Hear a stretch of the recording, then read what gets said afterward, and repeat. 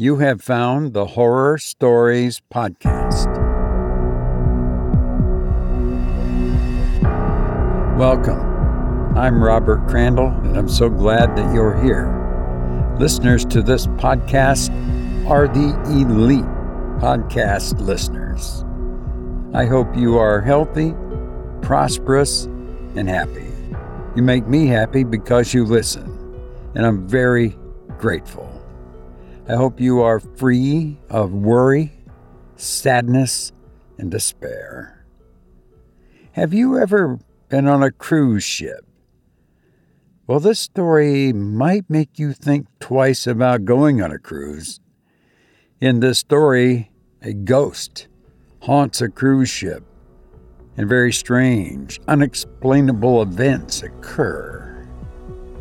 Let's listen now to The Upper Berth by Frances Marion Crawford.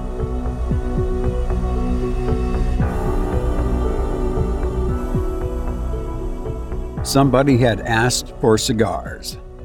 We had talked long, and the conversation was beginning to languish. The tobacco smoke had gotten into the heavy curtains. The wine had gotten into those brains which were liable to become heavy.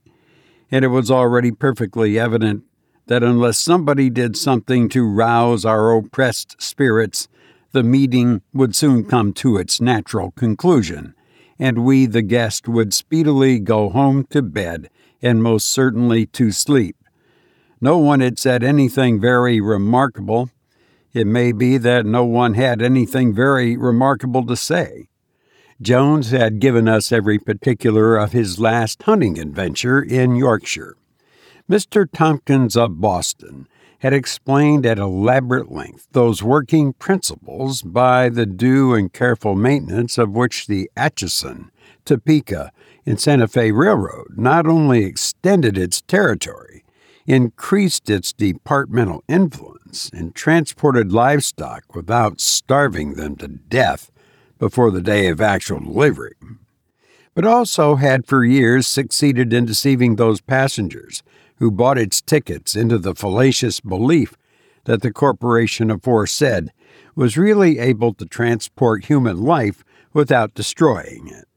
Signor Tombola had endeavored to persuade us by arguments which we took no trouble to oppose, that the unity of his country in no way resembled the average modern torpedo, carefully planned, constructed with all the skill of the greatest European arsenals, but when constructed, destined to be directed by feeble hands into a region where it must undoubtedly explode, unseen, unfeared, and unheard, into the illimitable waste of political chaos. It is unnecessary to go into further details. The conversation had assumed proportions which would have bored Prometheus on his rock, and which would have driven Tantalus to distraction, and which would have impelled Ixion to seek relaxation in the simple but instructive dialogues of Herr Ollendorf, rather than submit to the greater evil of listening to our talk. We had sat at the table for hours. We were bored. We were tired, and nobody showed signs of moving. Somebody called for cigars. We all instinctively looked toward the speaker. Brisbane was a man of 35 years of age, and remarkable for those gifts which chiefly attract the attention of men. He was a strong man. The external proportions of his figure presented nothing extraordinary to the common eye, though his size was above average. He was a little over 6 feet in height and moderately broad in the shoulder. He did not appear to be stout, but on the other hand, he was certainly not thin. His small head was supported by a strong and sinewy neck. His broad muscular hands appeared to possess a peculiar skill in breaking walnuts without the assistance of the ordinary cracker. In seeing him in profile, one could not help remarking the extraordinary breadth of his sleeves and the unusual thickness of his chest. He was one of those men who are commonly spoken of among men as deceptive. That is to say, that though he looked exceedingly strong, he was in reality very much stronger than he looked. Of his features I need say little. His head is small, his hair is thin, his eyes are blue, his nose is large. He has a small mustache and a square jaw. Everybody knows Brisbane, and when he asked for a cigar, everybody looked at him. "It is a very singular thing," said Brisbane. Everybody stopped talking. Brisbane's voice was not loud, but possessed a peculiar quality of penetrating general conversation and cutting it like a knife. Everybody listened. Brisbane, perceiving that he had attracted their general attention, lit his cigar with great equanimity. "It is very singular," he continued, "that thing about ghosts. People are always asking whether anybody has seen a ghost. I have." "Bosh! What, you? You don't mean to say so, Brisbane? Well, for a man of his intelligence." A chorus of exclamations greeted Brisbane's remarkable statement. Everybody called for cigars, and Stubbs, the butler, suddenly appeared from the depths of nowhere with a fresh bottle of dry champagne. The situation was saved. Brisbane was going to tell a story. "I am an old sailor," said Brisbane, "and as I have to cross the Atlantic pretty often, I have my favorites. Most men have their favorites. I have seen a man wait in a Broadway bar for 3/4 of an hour for a particular car which he liked. I believe the barkeeper made at least 1/3 of his living by that man's preference. I have a habit of waiting for certain ships when I am obliged to cross that duck pond. It may be a prejudice, but I was never cheated out of a good passage but once in my life. I remember it very well. It was a warm morning in June, and the custom house officials were hanging about waiting for a steamer already on her way up from the quarantine, presented a peculiar hazy and thoughtful appearance. I had not much luggage. I never have. I mingled with the crowd of passengers, porters, and officious individuals in blue coats and brass buttons, who seemed to spring up like mushrooms from the deck of a moored steamer to obtrude their unnecessary services upon the independent passenger. I have often noticed with a certain interest the spontaneous evolution of these fellows. They are not there when you arrive. 5 minutes after the pilot has called "Go ahead," they, or at least their blue coats and brass buttons, have disappeared from the deck and gangway as completely as though they had been consigned to that locker which tradition unanimously ascribes to Davy Jones. But at the moment of starting, they are there, clean-shaven, blue-coated, and ravenous for fees. I hastened on board. The Kamchatka was one of my favorite ships. I say was, because she emphatically no longer is. I cannot conceive of any inducement which could entice me to make another voyage in her. Yes, I know what you're going to say. She is uncommonly clean in the run aft. She has enough bluffing off in the bows to keep her dry, and the lower berths are most of them double. She has a lot of advantages, but I won't cross in her again. Excuse the digression. I got on board. I hailed a steward, whose red nose and redder whiskers were equally familiar to me. 105, lower berth, said I, in the businesslike tone peculiar to men who think no more of crossing the Atlantic than taking a whiskey cocktail at downtown Delmonico's. The steward took my portmanteau, greatcoat, and rug. I shall never forget the expression of his face. Not that he turned pale. It is maintained by the most eminent divines that even miracles cannot change the course of nature. I have no hesitation in saying that he did not turn pale, but from his expression I judged that he was either about to shed tears, to sneeze, or to drop my portmanteau. As the latter contained 2 bottles of particularly fine old sherry, presented to me for my voyage by my old friend Snigginson Van Pickens, I felt extremely nervous, but the steward did none of these things. "Well, I'm damned," said he in a low voice, and led the way. I suppose my Hermes, as he led me to the lower regions, had a little grog, but I said nothing and followed him. 105 was on the port side, well aft. There was nothing remarkable about the stateroom. The lower berth, like most of those on the Kamchatka, was double. There was plenty of room. There was the usual washing apparatus, calculated to convey an idea of luxury to the mind of a North American Indian. There were usual inefficient racks of brown wood, in which it is more easy to hang a large-sized umbrella than the common toothbrush of commerce. Upon the unveiling mattresses were carefully folded together those blankets which a great modern humorist has aptly compared to cold buckwheat cakes. The question of towels was left entirely to the imagination.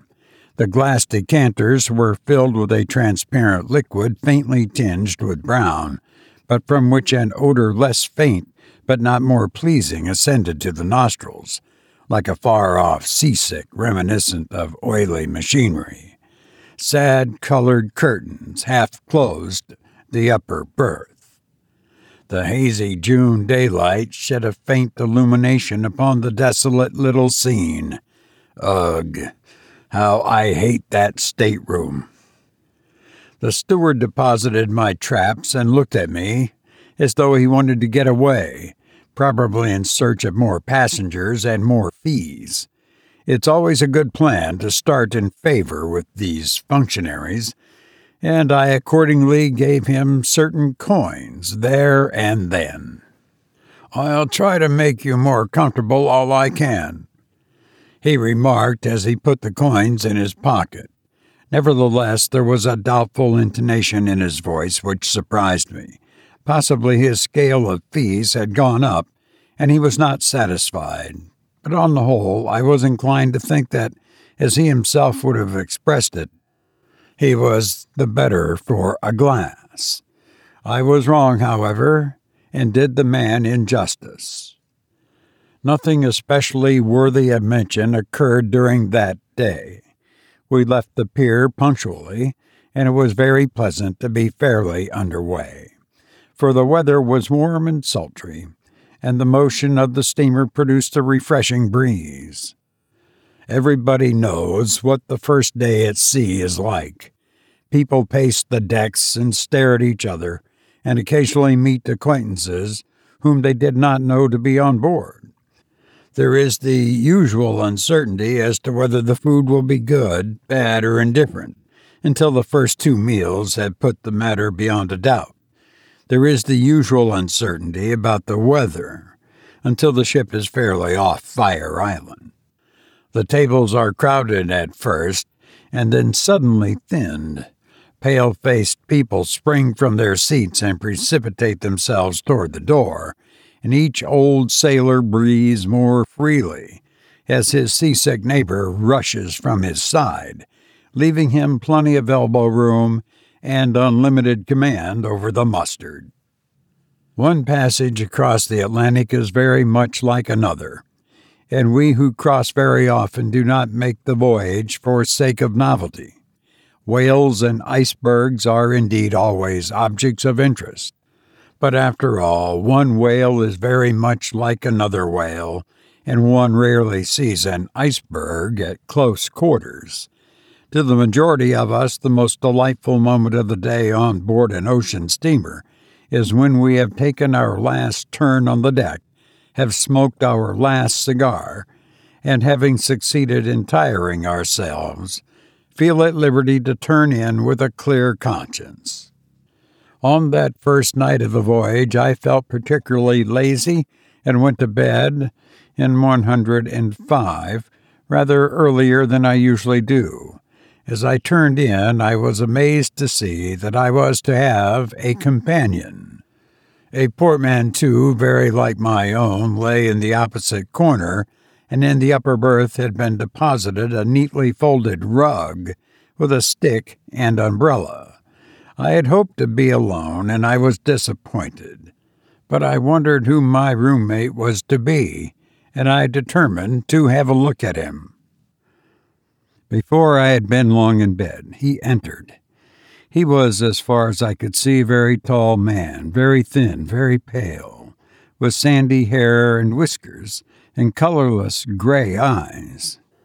He had about him, I thought, an air of rather dubious fashion, the sort of man you might see in Wall Street without being able, precisely, to say what he's doing there. A sort of man who frequents the Café Anglais, who always seems to be alone, and who drinks champagne. You might meet him on a race course, but he would never appear to be doing anything there either. A little overdressed, a little odd. There are 3 or 4 of his kind on every ocean steamer. I made up my mind I did not care to make his acquaintance, and when I went to sleep, saying to myself that I would study his habits in order to avoid him. If he rose early, I would rise late. If he went to bed late, I would go to bed early. I did not care to know him. If you once know people of that kind, they are always turning up. Poor fellow. I need not have taken the trouble to come to so many decisions about him, for I never saw him again after that first night in 105. I was sleeping soundly when I was suddenly waked by a loud noise. To judge from the sound, my roommate must have sprung with a single leap from the upper berth to the floor. I heard him fumbling with the latch and the bolt of the door, which opened almost immediately. And then I heard his footsteps as he ran at full speed down the passage, leaving the door open behind him. The ship was rolling a little, and I expected to hear him stumble or fall, but he ran as though he were running for his life. The door swung on its hinges with the motion of the vessel, and the sound annoyed me. I got up and shut it, and groped my way back to my berth in the darkness. I went to sleep again, but I have no idea how long I slept. When I awoke, it was still quite dark, but I felt a disagreeable sensation of cold, and it seemed to me that the air was damp. You know, the peculiar smell of a cabin which has been wet with seawater. I covered myself up as well as I could and dozed off again, framing complaints to be made the next day, and selecting the most powerful epithets in the language. I could hear my roommate turn over in the upper berth. He had probably returned while I was asleep. Once I thought I heard him groan, and I argued that he was seasick. That is particularly unpleasant when one is below. Nevertheless, I dozed off and slept till early daylight. The ship was rolling heavily, much more than on the previous evening, and the gray light which came in through the porthole changed in tint with every movement according as the angle of the vessel's side turned the glass seawards or skywards. It was very cold, unaccountably so for the month of June. I turned my head and looked at the portal and saw to my surprise that it was wide open and hooked back. I believe I swore audibly. Then I got up and shut it. As I turned back, I glanced to the upper berth. The curtains were drawn close together. My companion had probably felt cold as well as I. It struck me that I had slept enough. The stateroom was uncomfortable, though strange to say I could not smell the dampness which had annoyed me in the night. My roommate was still asleep. Excellent opportunity for avoiding him. so I dressed at once and went on deck. The day was warm and cloudy, with an oily smell on the water. It was 7 o'clock as I came out, much later than I had imagined. I came across the doctor, who was taking his first sniff of the morning air. He was a young man from the west of Ireland, a tremendous fellow with black hair and blue eyes, already inclined to be stout. He had a happy-go-lucky, healthy look about him, which was rather attractive. "Fine morning," I remarked by way of introduction. "Well," said he, eyeing me with an air of ready interest, "it's a fine morning and it's not a fine morning. I don't think it's much of a morning." "Well, no, it's not so very fine," said I. "It's just what I call fugly weather," replied the doctor. "It was very cold last night, I thought," I remarked. "However, when I looked about, I found that the portal was wide open. I had not noticed it when I went to bed, and the stateroom was damp, too." "Damp?" said he. "Whereabouts are you?" 105. To my surprise, the doctor started visibly and stared at me. "What is the matter?" I asked. "Oh, nothing," he answered. "Only everybody has complained of that stateroom for the last 3 trips." "I shall complain too," I said. "It has certainly not been properly aired. It is a shame."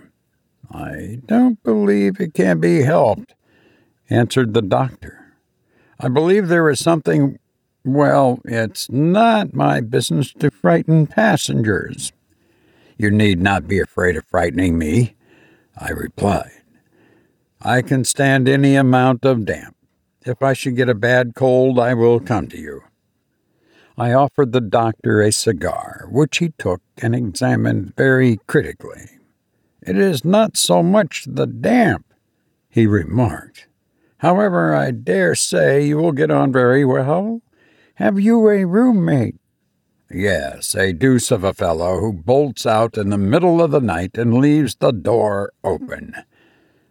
Again the doctor glanced curiously at me. Then he lit the cigar and looked grave. "Did he come back?" he asked presently. "Yes, I was asleep, but I waked up and heard him moving. Then I felt cold and went to sleep again. This morning I found the portal open." "Look here," said the doctor quietly. "I don't care much for this ship. I don't care a rap about her reputation. Tell you what I will do. I have a good-sized place up here. I will share it with you, though I don't know you from Adam." I was very much surprised at the proposition. I could not imagine why he should take such a sudden interest in my welfare. However, his manner as he spoke of the ship was peculiar. "You are very good, doctor," I said. "But really, I believe even now the cabin could be aired or cleaned out or something. Why do you not care for the ship?" "We are not superstitious in our profession, sir," replied the doctor. "But the sea makes people so.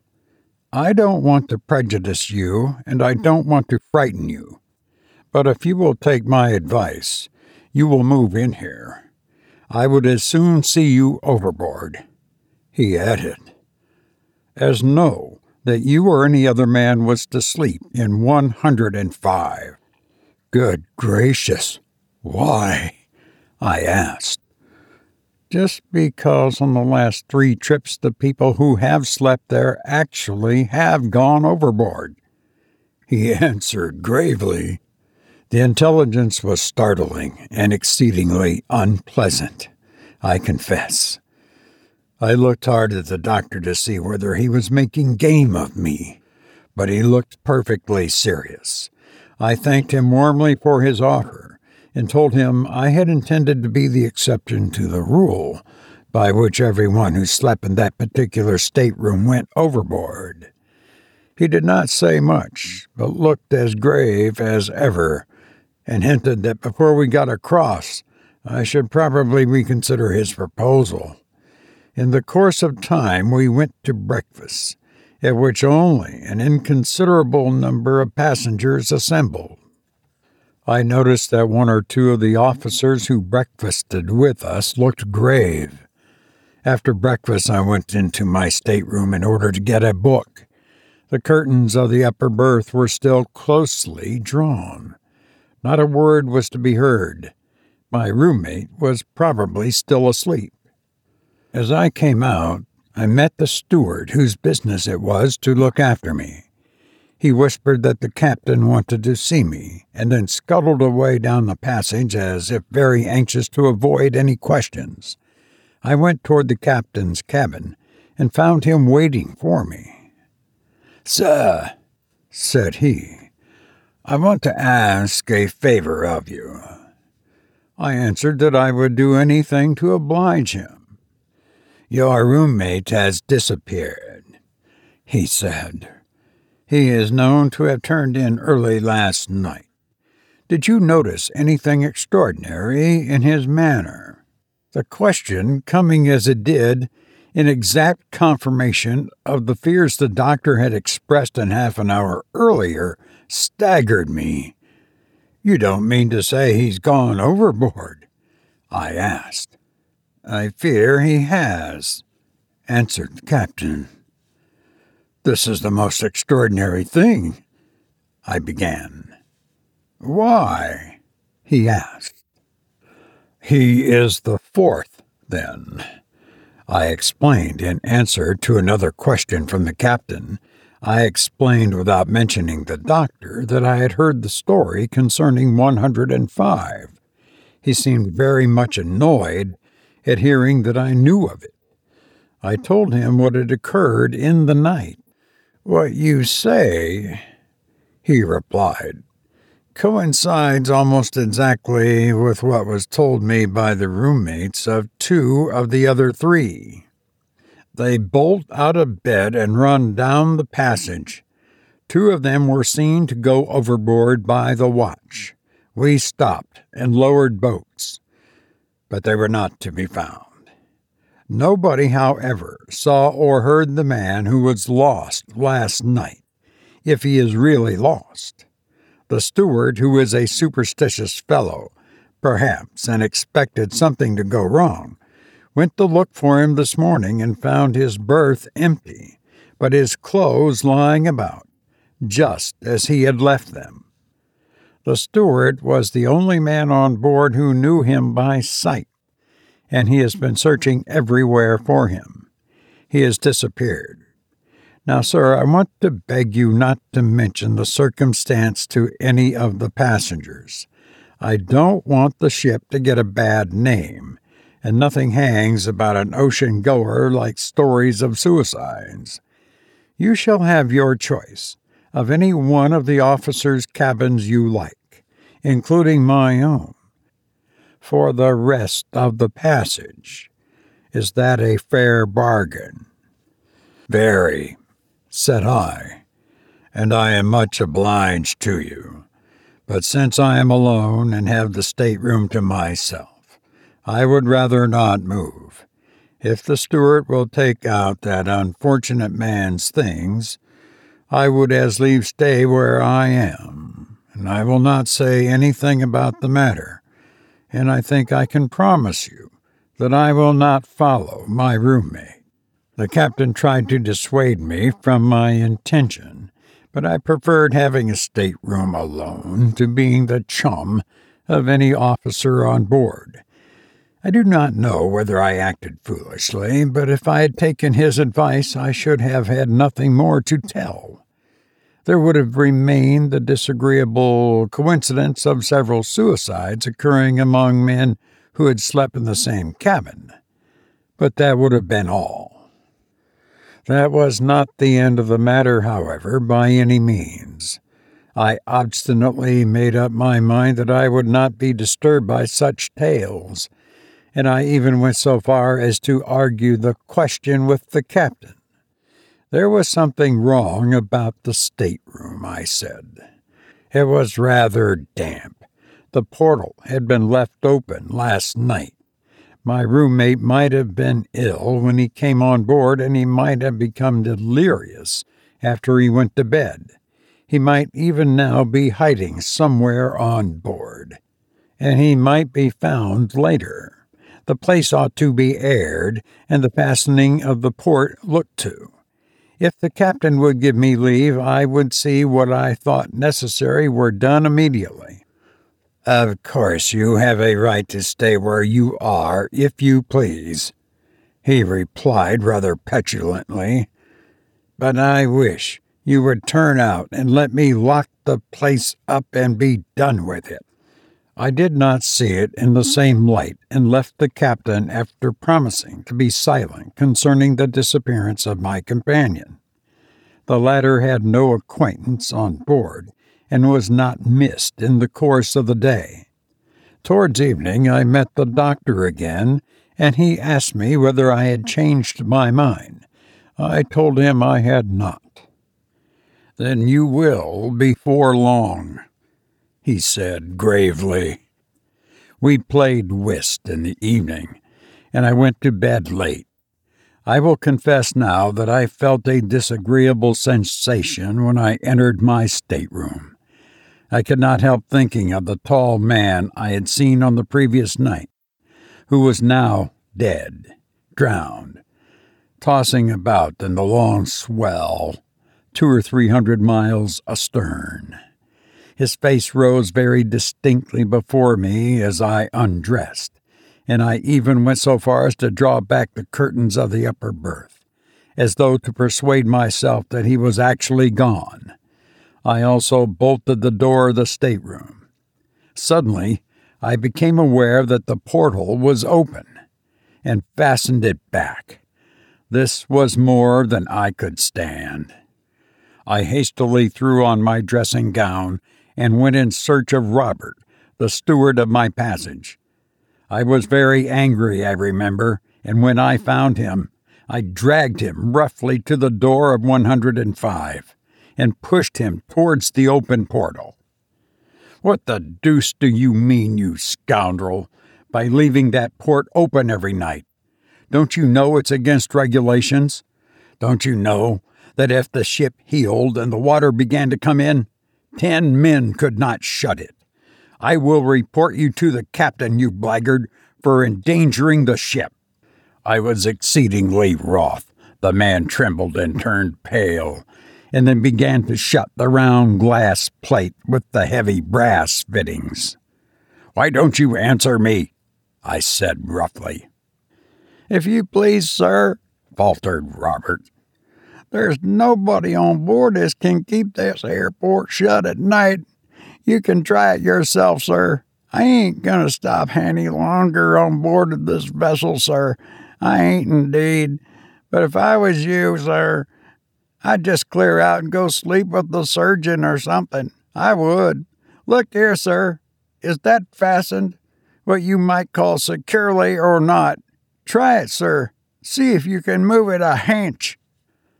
I tried the port. I found it perfectly tight. "Well, sir," continued Robert triumphantly, "I'll wager my reputation as an A1 steward in a half an hour it will be open again. Fastened back, too, sir. That's a horrible thing. Fastened back." I examined the great screw and the looped nut that ran on it. "If I find it open at night, Robert, I will give you a sovereign. It's not possible. You may go." "Sovereign, did you say, sir? Very good, sir. Thank ye, sir. Good night, sir. Please repose, sir, and all manner of enchanting dreams, sir." Robert scuttled away, delighted at being released. Of course, I thought he was trying to account for his negligence by a silly story intended to frighten me, and I disbelieved him. The consequences was that he got his sovereign, and I spent a very peculiar, unpleasant night I went to bed, and 5 minutes after I rolled myself up in my blankets, the inexorable Robert extinguished the light that burned steadily behind the ground glass pane near the door. I lay quite still in the dark, trying to go to sleep, but I soon found that impossible. It had been some satisfaction to be angry with the steward, and the diversion had banished that unpleasant sensation I had at first experienced when I thought of the drowned man who had been my chum. But I was no longer sleepy, and I lay awake for some time, occasionally glancing at the portal, which I could just see from where I lay, and which in the darkness looked like a faintly luminous soup plate suspended in blackness. I believe I must have lain there for an hour, and as I remember, I was just dozing into sleep when I was roused by a draught of cold air and by distinctly feeling the spray of the sea blown upon my face. I started to my feet, and not having allowed in the dark for the motion of the ship, I was instantly thrown violently across the stateroom upon the couch which placed beneath the portal. I recovered myself immediately, however, and climbed upon my knees. The portal was again wide open and fastened back. Now these things are facts. I was wide awake when I got up, and I should certainly have been waked by the fall had I still been dozing. Moreover, I bruised my elbows and knees badly, and the bruises were there on the following morning to testify to the fact, if I myself had doubted it. The portal was wide open and fastened back, a thing so unaccountable that I remember very well feeling astonishment rather than fear when I discovered it.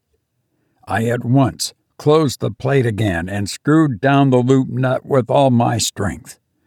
It was very dark in the stateroom.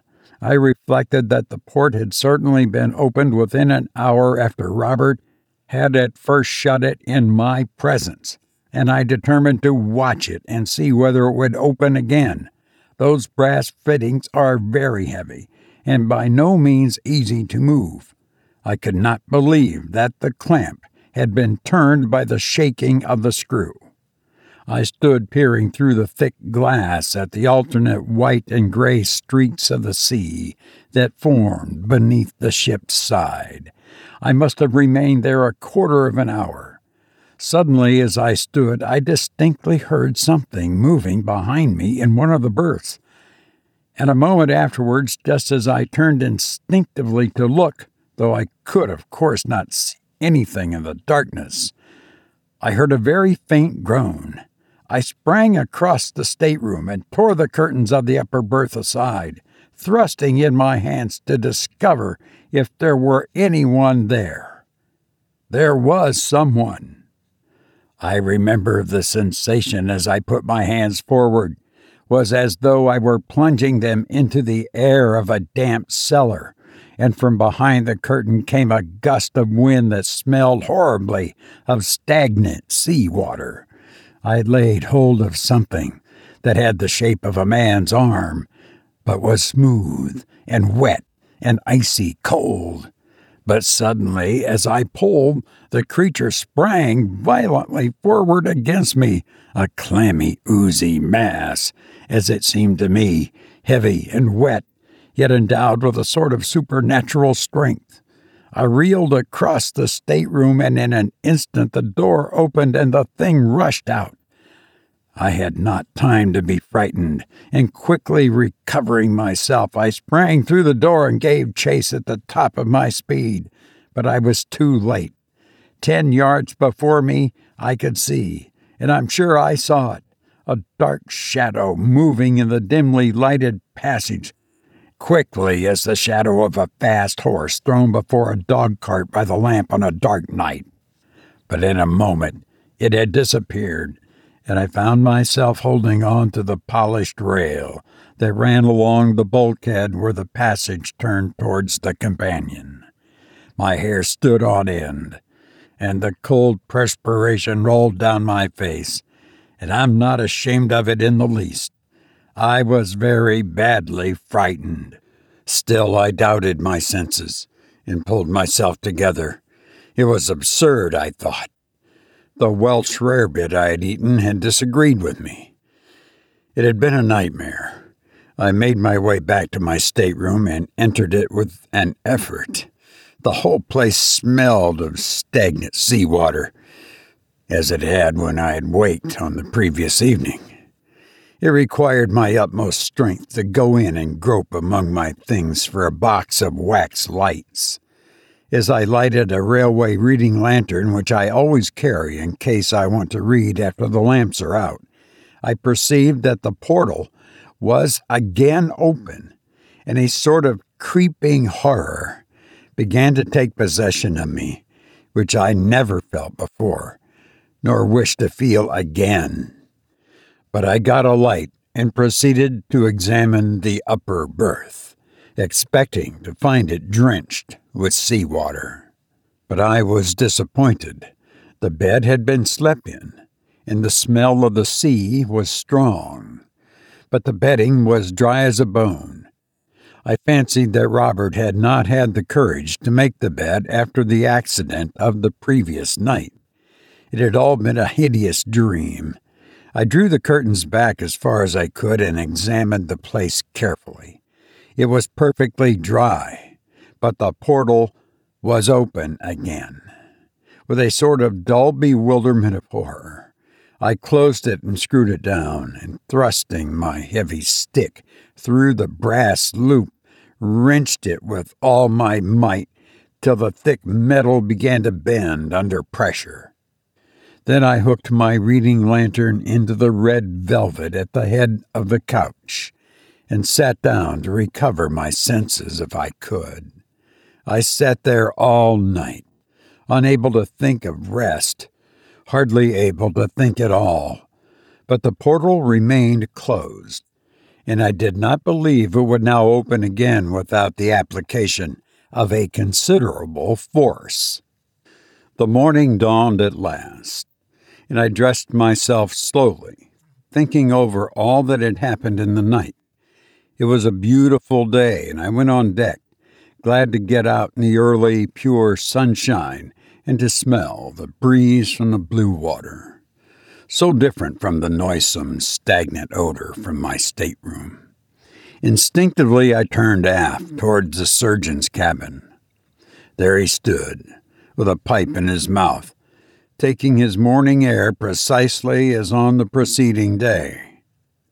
"Good morning," said he quietly, but looking at me with evident curiosity. "Doctor, you were quite right," said I. "There is something wrong about that place." "I thought you would change your mind," he answered rather triumphantly. "You have had a bad night, eh? Shall I make you a pick-me-up? I have a capital recipe." "No, thanks. But I would like to tell you what happened." I then tried to explain as clearly as possible precisely what had occurred, not omitting to state that I had been scared as I had never been scared in my whole life before. I dwelt particularly on the phenomenon of the portal, which was a fact to which I could testify, even if the rest had been an illusion. I had closed it twice in the night, and the second time I had actually bent the brass and wrenching it with my stick. I believe I insisted a good deal on this point. "You seem to think I'm likely to doubt the story," said the doctor, smiling at the detailed account of the state of the portal. "I do not doubt it in the least. I renew my invitation to you. Bring your traps here, and take half my cabin." "Come and take half of mine for one night," I said. "Help me get to the bottom of this thing." "You'll get to the bottom of something else if you try," answered the doctor. "What?" I asked. "The bottom of the sea. I'm going to leave the ship. It's not uncanny. Then you will not help me find out." "Not I," said the doctor quickly. "It is my business to keep my wits about me, not to go fiddling about with ghosts and things." "Do you really believe in ghosts?" I inquired rather contemptuously. But as I spoke, I remembered very well the horrible sensation of the supernatural which had got possession of me during the night. The doctor turned sharply on me. "Have you any reasonable explanation of these things to offer?" he asked. "No, you have not." "Well, you say you will find an explanation. I say that you won't, sir, simply because there is not any." "But, my dear sir," I retorted, "do you, a man of science, mean to tell me that such things cannot be explained?" "I do," he answered stoutly. "And if they could, I would not be concerned in the explanation." I did not care to spend another night alone in the stateroom, and yet I was obstinately determined to get at the root of the disturbances. I do not believe there are many men who would have slept there alone after passing 2 such nights. But I made up my mind to try it, if I could not get anyone to share a watch with me. The doctor was evidently not inclined for such an experiment. He said he was a surgeon, and that in any case any accident occurred on board he must always be in readiness. He could not afford to have his nerves unsettled. Perhaps he was quite right, but I'm inclined to think that his precaution was prompted by his inclination. On inquiry, he informed me that there was no one on board who would be likely to join me in my investigations, and after a little more conversation, I left him. A little later, I met the captain and told him my story. I said that if no one would spend the night with me, I would ask leave to have the light burning all night, and would try it alone. "Look here," said he, "I will tell you what I will do. I will share your watch myself, and we will see what happens. It is my belief that we can find out between us. There must be some fellow skulking on board who steals a passage by frightening the passengers. It's just possible that there may be something queer in the carpeting of that berth." I suggested taking the ship's carpenter below and examining the place, but I was overjoyed at the captain's offer to spend the night with me. He accordingly sent for the workman and ordered him to do anything I required. We went below at once. I had all the bedding cleared out of the upper berth, and we examined the place thoroughly to see if there was a board loose anywhere, or a panel which could be opened or pushed aside.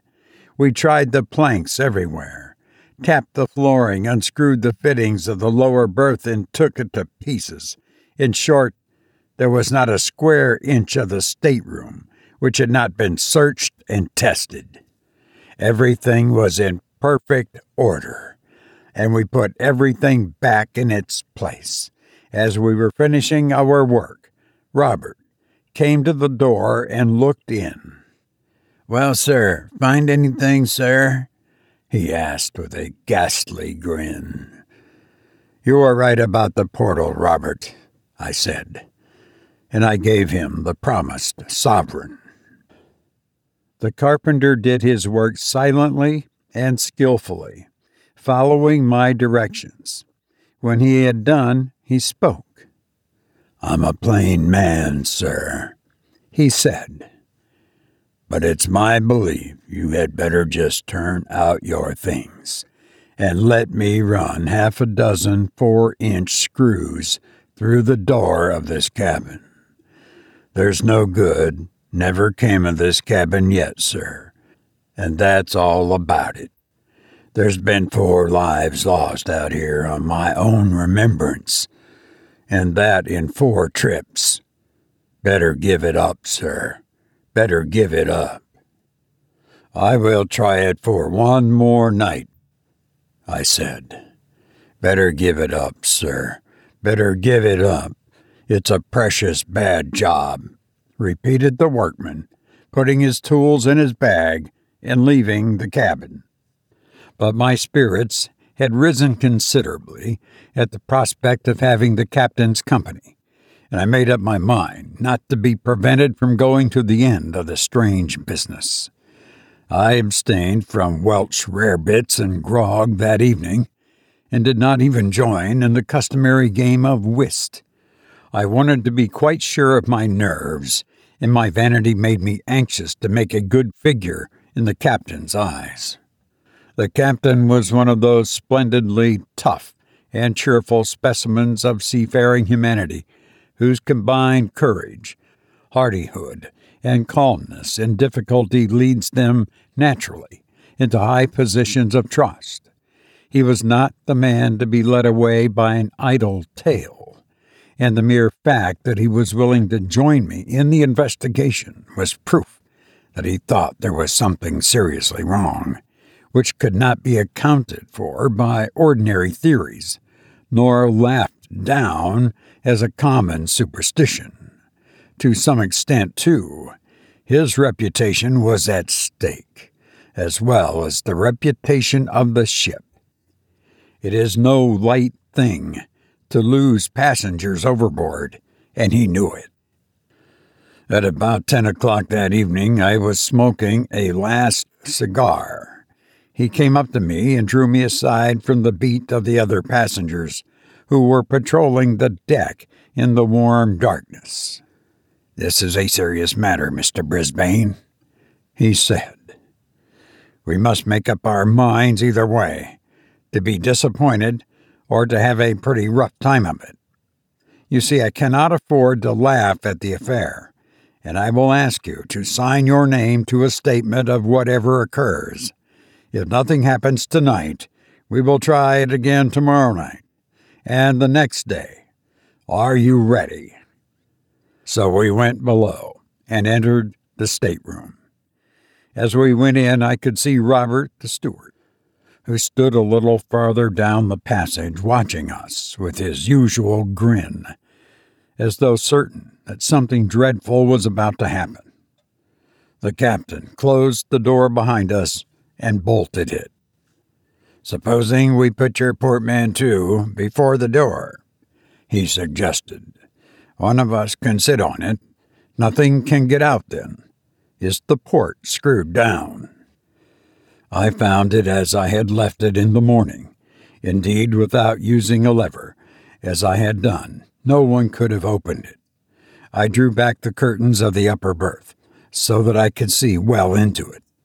By the captain's advice, I lighted my reading lantern and placed it so that it shone upon the white sheets above. He insisted upon sitting on the portmanteau, declaring that he wished to be able to swear that he had sat before the door. Then he requested me to search the stateroom thoroughly, an operation very soon accomplished, as it consisted merely of looking beneath the lower berth and under the couch below the portal. The spaces were quite empty. "It is impossible for any human being to get in," I said, "or for any human being to open the port." "Very good," said the captain calmly. "If we see anything now, it must be either imagination or something supernatural." "The first time it happened," said the captain, crossing his legs and leaning back against the door, "was in March. The passenger who slept here in the upper berth turned out to have been a lunatic. At all events, he was known to have been a little touched, and he had taken his passage without the knowledge of his friends. He rushed out in the middle of the night and threw himself overboard before the officer who had the watch could stop him. We stopped and lowered a boat. It was a quiet night, just before that heavy weather came on, but we could not find him.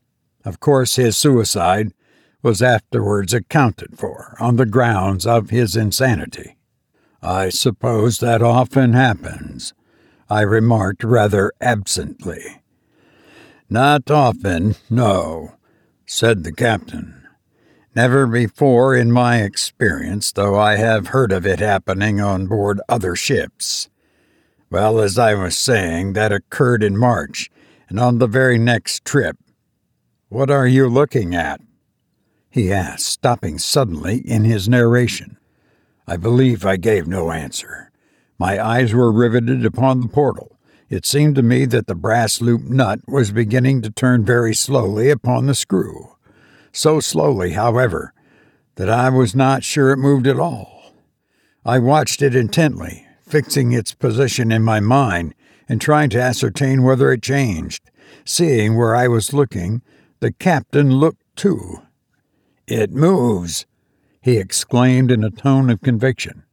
"No, it does not," he added after a minute. "If it were the jarring of the screw," said I, "it would have opened during the day. I found it this evening jammed tight as I left it this morning." I rose and tried the nut. It was certainly loosened, for by my effort I could move it with my hands. "The queer thing," said the captain, "is that the second man who was lost is supposed to have got through that very port. He had a terrible time over it. It was in the middle of the night, and the weather was very heavy, and there was an alarm that one of the ports was open and the sea running in. I came below and found everything flooded, the water pouring in every time the ship rolled, and the whole port swinging from the top bolts, not the portal in the middle. Well, we managed to shut it, but the water did some damage. Ever since that, the place smells of seawater from time to time. We supposed the passenger had thrown himself out, though the Lord only knows how he did it. The steward kept telling me that he could not keep anything shut here. Upon my word, I can smell it now. Cannot you?" he inquired, sniffing the air suspiciously. "Yes, distinctly," I said, and I shuddered as the same odor of stagnant seawater grew stronger in the cabin. "Now to smell like this place, the place must be damp," I continued. "And yet when I examined it with the carpenter this morning, everything was perfectly dry. It is most extraordinary." My reading lamp, which had been placed in the upper berth, was suddenly extinguished. There was still a good deal of light from the pane of ground glass near the door, behind which loomed the regulation lamp. The ship rolled heavily, and the curtain of the upper berth swung far out into the stateroom and back again. I rose quickly from my seat on the edge of the bed, and the captain at the same moment started to his feet with a loud cry of surprise. I had turned with the intention of taking down the lantern to examine it, when I heard his exclamation, and immediately afterwards his call for help. I sprang towards him. He was wrestling with all his might with the brass loop of the port. It seemed to turn against his hands in spite of all of his efforts. I caught up my cane, a heavy oak stick I always used to carry, and thrust it through the ring and bore on it with all my strength.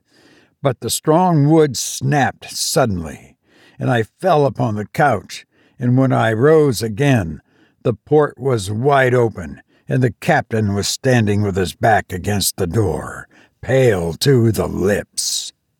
"There is something in that berth," he cried in a strange voice, his eyes almost starting from his head. "Hold the door while I look. It shall not escape us whatever it is." But instead of taking his place, I sprang upon the lower bed and seized something which lay in the upper berth. It was something most ghostly, horrible beyond words, and it moved in my grip. It was like the body of a man long drowned, and yet it moved and had the strength of 10 men living. But I gripped it with all my might, the slippery, oozy, horrible thing. The dead, wide eyes seemed to stare at me out of the dusk. The putrid odor of rank seawater was about it, and its shiny hair hung in foul, wet curls over its dead face. I wrestled with the dead thing.